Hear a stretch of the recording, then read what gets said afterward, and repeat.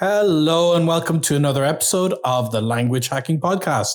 I'm your host, Benny Lewis, and today I am chatting with Miguel Ariza Medeiros, who is an active member of the polyglot community.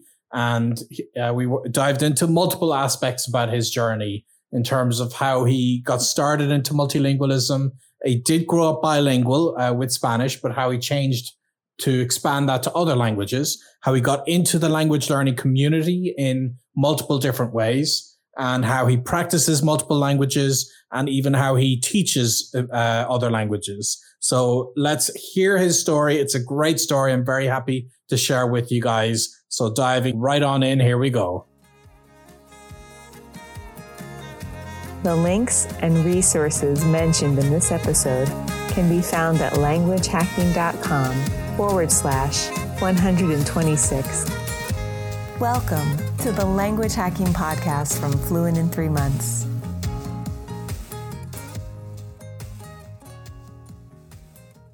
Hello, everybody, and welcome to the Language Hacking Podcast.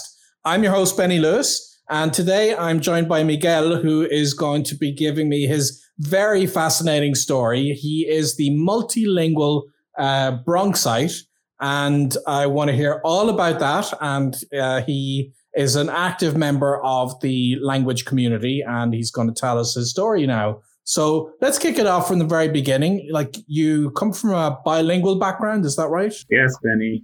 First off, hello, everyone. Thank you for listening in and joining us. Yes, I was born in New York City in the borough of the Bronx. And my family is from Mexico. They're from the state of Puebla in the central part of the country. Puebla is an area that's known to have a lot of mountains, and they have a dish that's very popular over there. And I was born in the late 80s, and I grew up in New York most of my life. And I had this experience where at home, I could speak English with my family, and outside of the home, it could have been a different version of Spanish or mostly English because of the tremendous diversity that New York has. So I did spend some time in New York, but I didn't get quite into the multilingual culture there. How many languages do you typically come across in New York, and what's the language scene like in the city? Well, in the few neighborhoods that I have lived in, it's basically has just been English and Spanish. I grew up in poor areas where you had minorities, African Americans and Caribbeans, usually like Puerto Rico or the Dominican Republic. And there are some special things about the city where in particular neighborhoods, you will find people from different countries. And when I started my language learning journey studying alone, I started seeking out these communities to try to practice languages with them. And as I saw more and more of it, it was quite astounding to see all of this. So in terms of your language learning journey, because you already had the Spanish as part of your family, and by being multilingual growing up or bilingual growing up, what inspired you to then invest time into becoming a multilingual or a polyglot? Wow, it's an interesting journey. I guess it starts like everyone else where you're forced to study a foreign language in high school. And in my case, it was Italian. And we studied it for 3 years, and then we had an exam to do. But we could pass all the exams. I did very well. But when it came to speaking, I was horrible. And there was a short experience where I met my teacher's parents because they flew in from Italy for a little fair in high school. And my teacher told me to help her father take him to the bathroom. And when it came time to speak, I had to use hand signals because I wasn't able to speak Italian. This was not something that we focused on in school. It was only learning vocabulary, passing exams, but nope, I did not learn how to speak in those 3 years. So what happened from there? Like what changed that experience of not even being able to help somebody to the bathroom in Italian to then getting into multilingualism? So fast forward a few years when I started to learn French and I made this decision to study on my own in university. But once again, I still had this issue of not being able to speak to people. And I felt lost when I continued studying in university. After I was finished with my first one and went to the second one, I had wanted to study computer science, but my university required me to study math as well. And I was horrible at math. Like, I failed calculus with flying colors.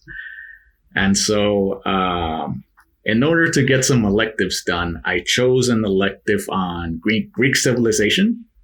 And I happened to like the class really much that I had decided I want to learn the modern language. And so I started looking for some apps online to study alone. And I started studying the numbers, basic readings, irregular verbs that are used very often, some adjectives. And after about a month or two, I decided I want to try to say these things somewhere. So there is a neighborhood in New York called Astoria in Queens where they still have a good Greek population.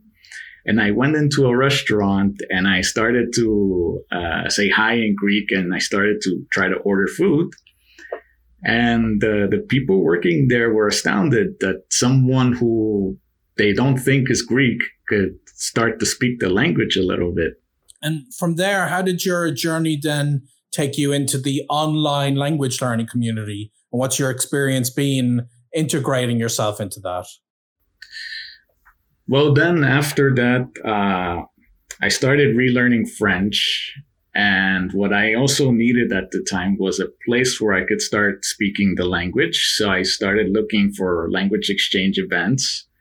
And so I found one that was really popular on weekends, and I started to go and become a regular. And then eventually there were some regular members as well who heard about the global language community, because this was around the time that some of these conferences that we know really well started to appear. And so then we discovered you as well. Because you had the website Fluent in 3 Months. I started reading a lot of your content as well. And we were able to see you in a bookstore in Brooklyn one year when you were just talking and you were promoting the Fluent in 3 Months book. I do remember that. It was a very hot basement that I did that. And I don't know if you remember that. I definitely remember sweating a lot that day. Oh, that was great. But yeah, it was a hot day in the summer.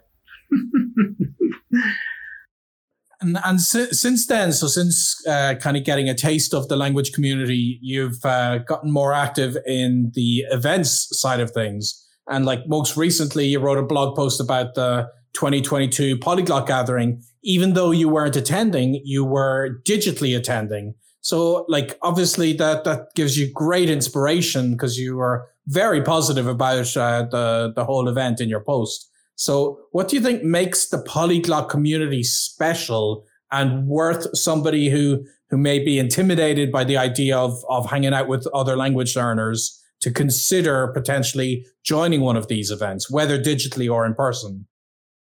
Wow. Like, one thing that I love about these events is meeting the people.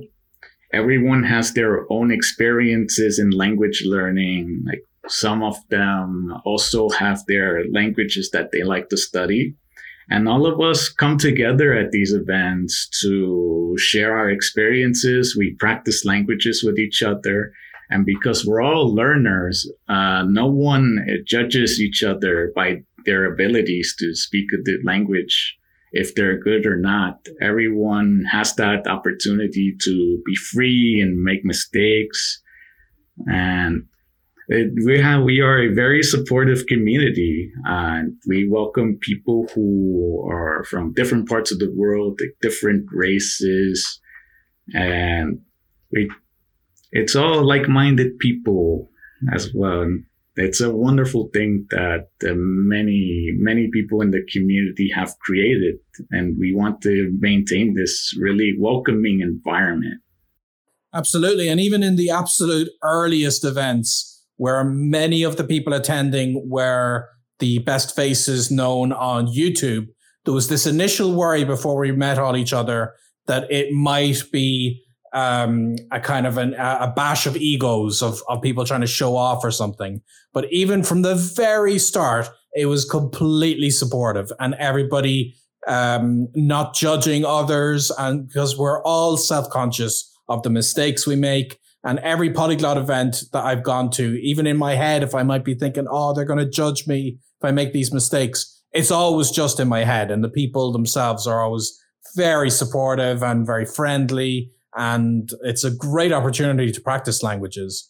And you've even helped with the event in Brazil, the Polyglotar event. So could you tell us a bit about that?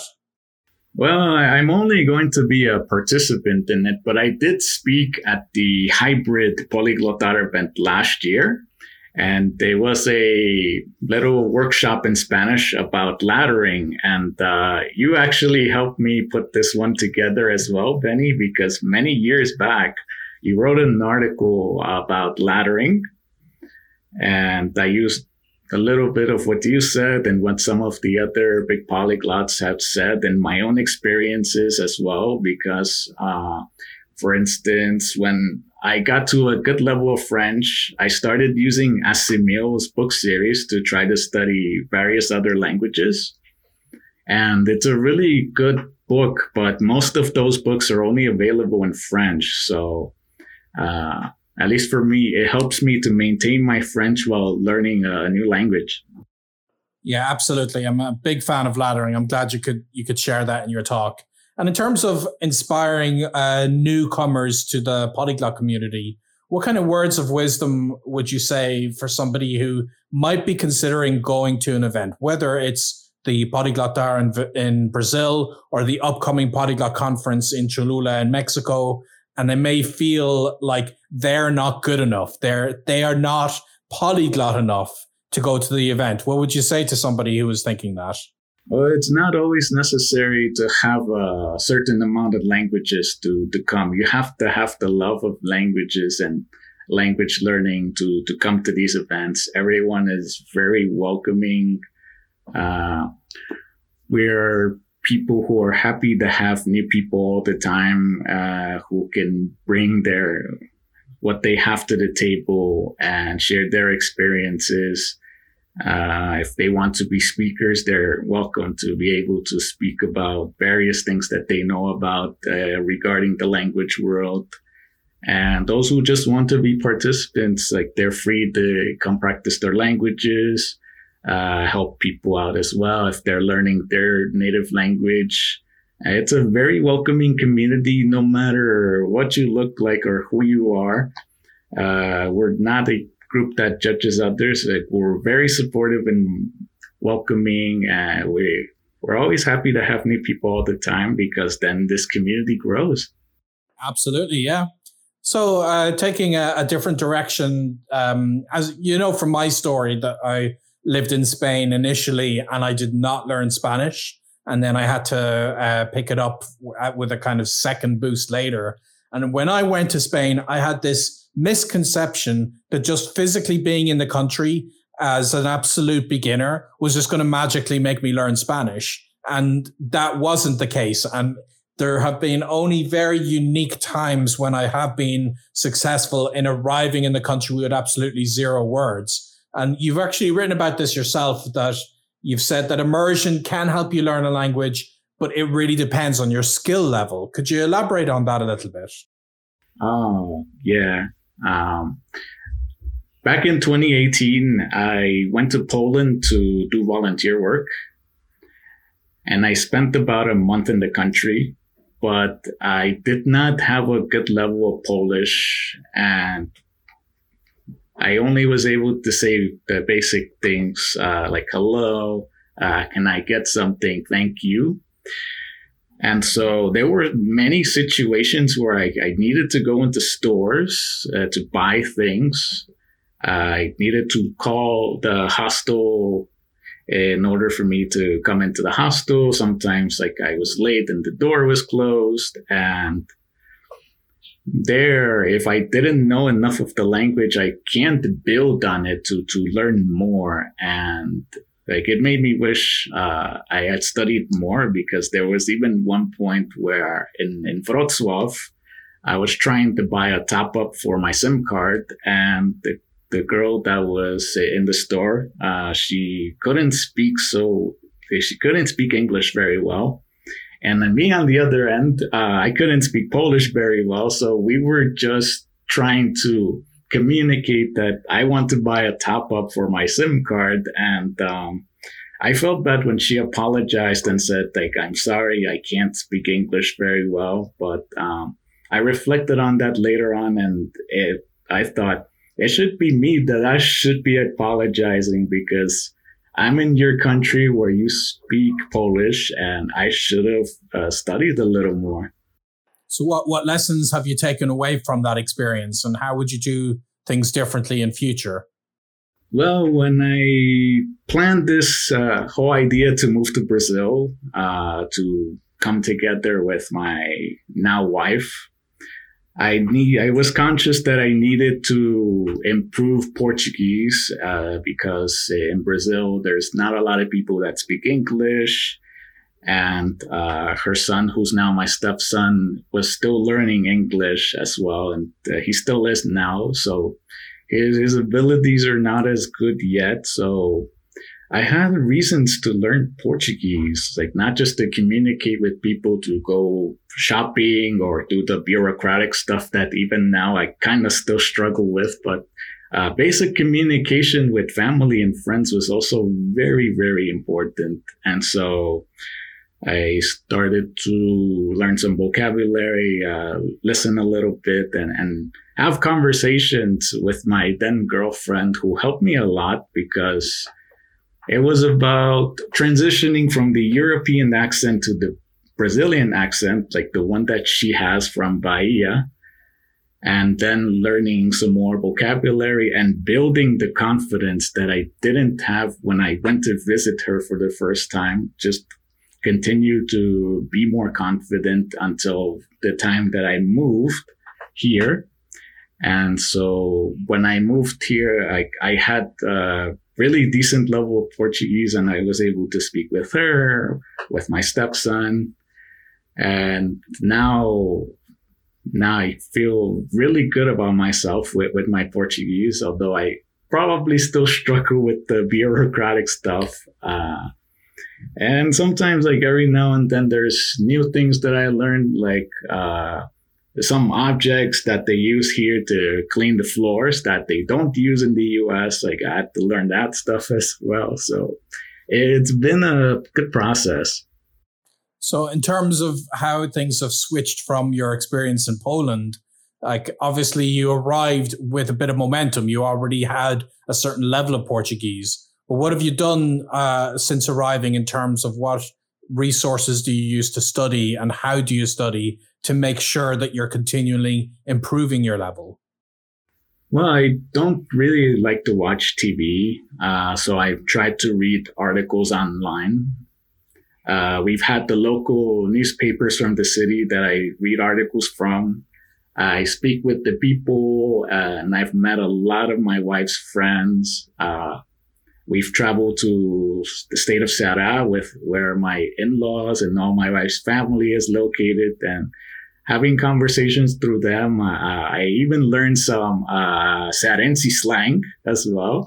Yeah, like being here, I've been able to try to immerse myself a little better. And even sometimes, like since we live in these condominiums that are very common here, I try to speak with strangers as well. And these conversations have been good as well. Like even just saying like, it's been a rough week, eh? Of course. And in terms of maintaining your life as a polyglot, you are practicing several languages this year. You're French, obviously you're Portuguese, both Brazilian and European. Slovene, Polish, Serbo-Croatian, and Slovak. So how do you balance practicing between all of these languages? And how do you maintain the ones you're comfortable with already versus build upon the ones that you're weaker on? This isn't the easy process all the time, because there are times where I only have time to work on one or two languages. So there are moments where I had to drop one because there are just so many hours of the day for me when I'm able to study, when I don't have to work, when I don't have my family obligations. But at the moment, I was taking Slovene lessons on italki with a really wonderful tutor. And after a while, I started doing Polish on Duolingo again. And I even developed my own little method for me to try to learn more Polish vocabulary. I would try to do new lessons every twice a week, one or two new Polish lessons. And then I go to the practice section and I practice all of the stuff that I knew, plus the new stuff that pops in. And once I'm able to learn those new vocabulary words, then I progress a little more without worrying about the extra stuff that Duolingo has nowadays. I try to keep this more simple, and I've discovered that this works for me. And how has your learning approach evolved? Like, what do you do differently nowadays that you weren't doing maybe, say, 10 years ago? Well, when I was trying to learn Greek, I was going through that process of trial and error because this was the first foreign language that I studied by myself.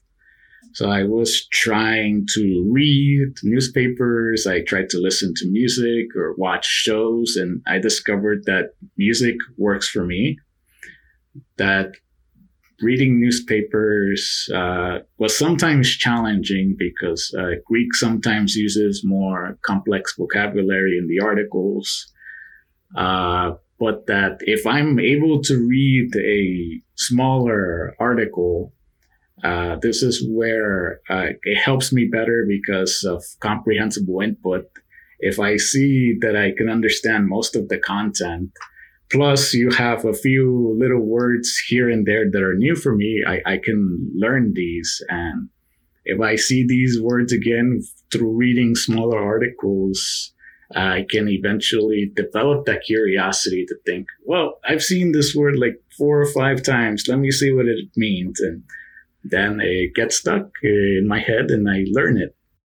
And as well as being a language student yourself and having studied all these languages, you're also a language teacher. So what is your process of teaching, and what kind of things do you like to focus on and encourage your students to do? Well, for my students, a lot of them have good levels of English, but many of them lack a time to practice English. Some of them don't have confidence. So what I do is that I try to create a safe environment for them so that they're free to make mistakes, that they're open to having feedback and having corrections so that they can continue to get better. And I think supporting the students is very important because this will keep their motivations up. This will make them feel more relieved about their English abilities. And they will continue to work on their English, keep their study routine and their habits, and get better. Because I believe that supporting a student is very important. Absolutely. And in terms of where your language journey is going to continue from now, I'm very curious. Obviously, you're going to be presenting again at the next Polyglot Hour event in Brazil. But like, what other languages do you think you might learn, and what other processes do you think you're going to attach to your experience as a polyglot? Well, for the moment, I might try to go to next year's Polyglot Gathering, and I might have a hunch that it could stay in Poland because of this tradition that the gathering has to stay in one particular country for 3 years. So I started to continue improving my Polish for that reason. I was studying a little Ukrainian as well, but I find that I feel more focused on Polish, and so I'll have to put it to the side for a bit until I feel more confident with Polish. And like sometimes I have these random thoughts in my head that, I could study Catalan. And I had friends tell me this year that, you're from that area of Mexico where they're having the conference this year. You should study Nahuatl. And I thought about it. I don't really know anyone in my family who speaks the language. So it's a nice idea as well. So I think for the upcoming 6 months or maybe 1 year, I just want to keep improving some of the languages that need improvement. I like to maintain my French because I speak with a friend who I met on italki once a week when it's possible, and it's an exchange. And with my Portuguese, like I will be okay because I have friends with whom I speak the European variant a few times a month. And with the Brazilian Portuguese, I maintain it speaking with everybody and living here in Brazil. And as you know, this is the Language Hacking Podcast, and you followed a few of my things for a while. So I'd be very curious to hear, what is your definition of language hacking? Well, language hacking for me is finding things that allow you to not feel like you're studying a language like everyone else. This is your ability to learn a language, and it doesn't always have to be the traditional method. I like to listen to music, and I've used the music for me to improve my languages, and that's how I felt I hack the language at times. Like I like to read small articles. It has to be things that are enjoyable to you to make them feel like I'm not studying. Like this feels like I'm learning things natural because I'm doing things that I'm interested in my first languages. So when I try to do these things in the new language, I learn the vocabulary easier because I already like to do these things. Excellent answer. Well, this has been a fascinating chat with you. I'll make sure people have access to the link to your blog in the show notes of the podcast, as well as links to your social media so people can follow you and find out a bit more. So thank you very much for sharing your story with us today. Thank you, Benny, for the invitation to speak. And thank you, everyone, for listening. Yep. And until the next time, I'll wish everybody a very happy language learning.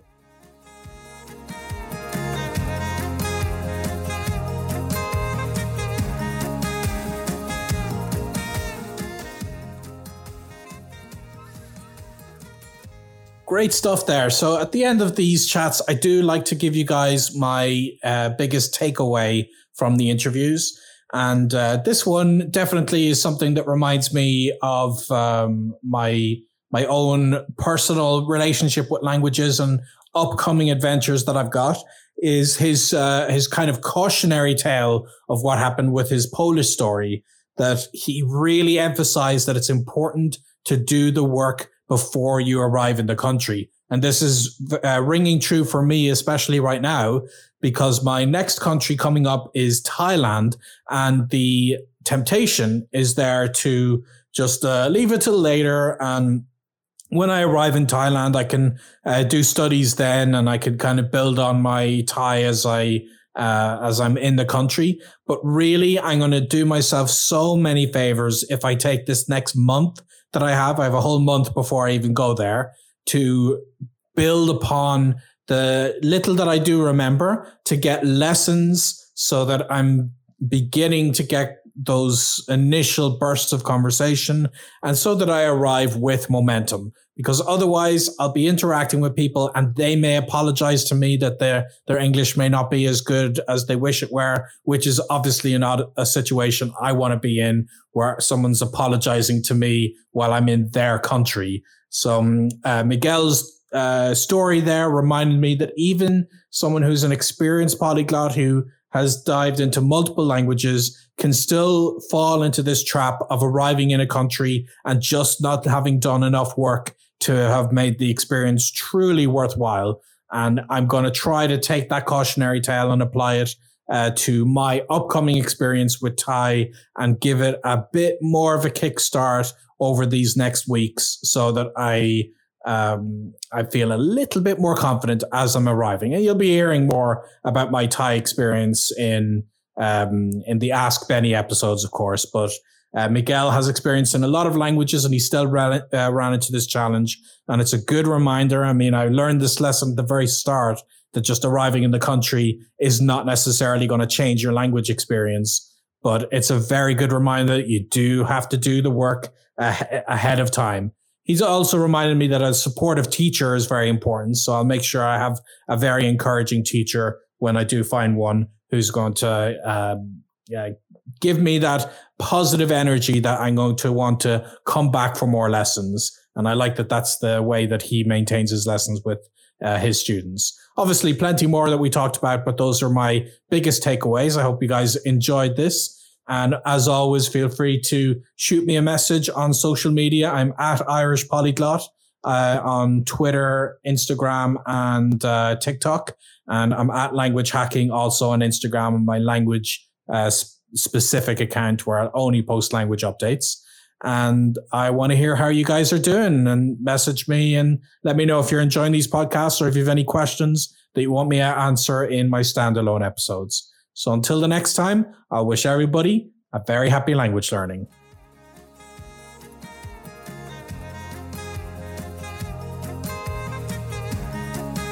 We hope you enjoyed this episode of the Language Hacking Podcast. Subscribe on Apple Podcasts, Stitcher, Spotify, or wherever you get your podcasts. If you found this episode valuable and want to help us out, please leave us a review at languagehacking.com/review.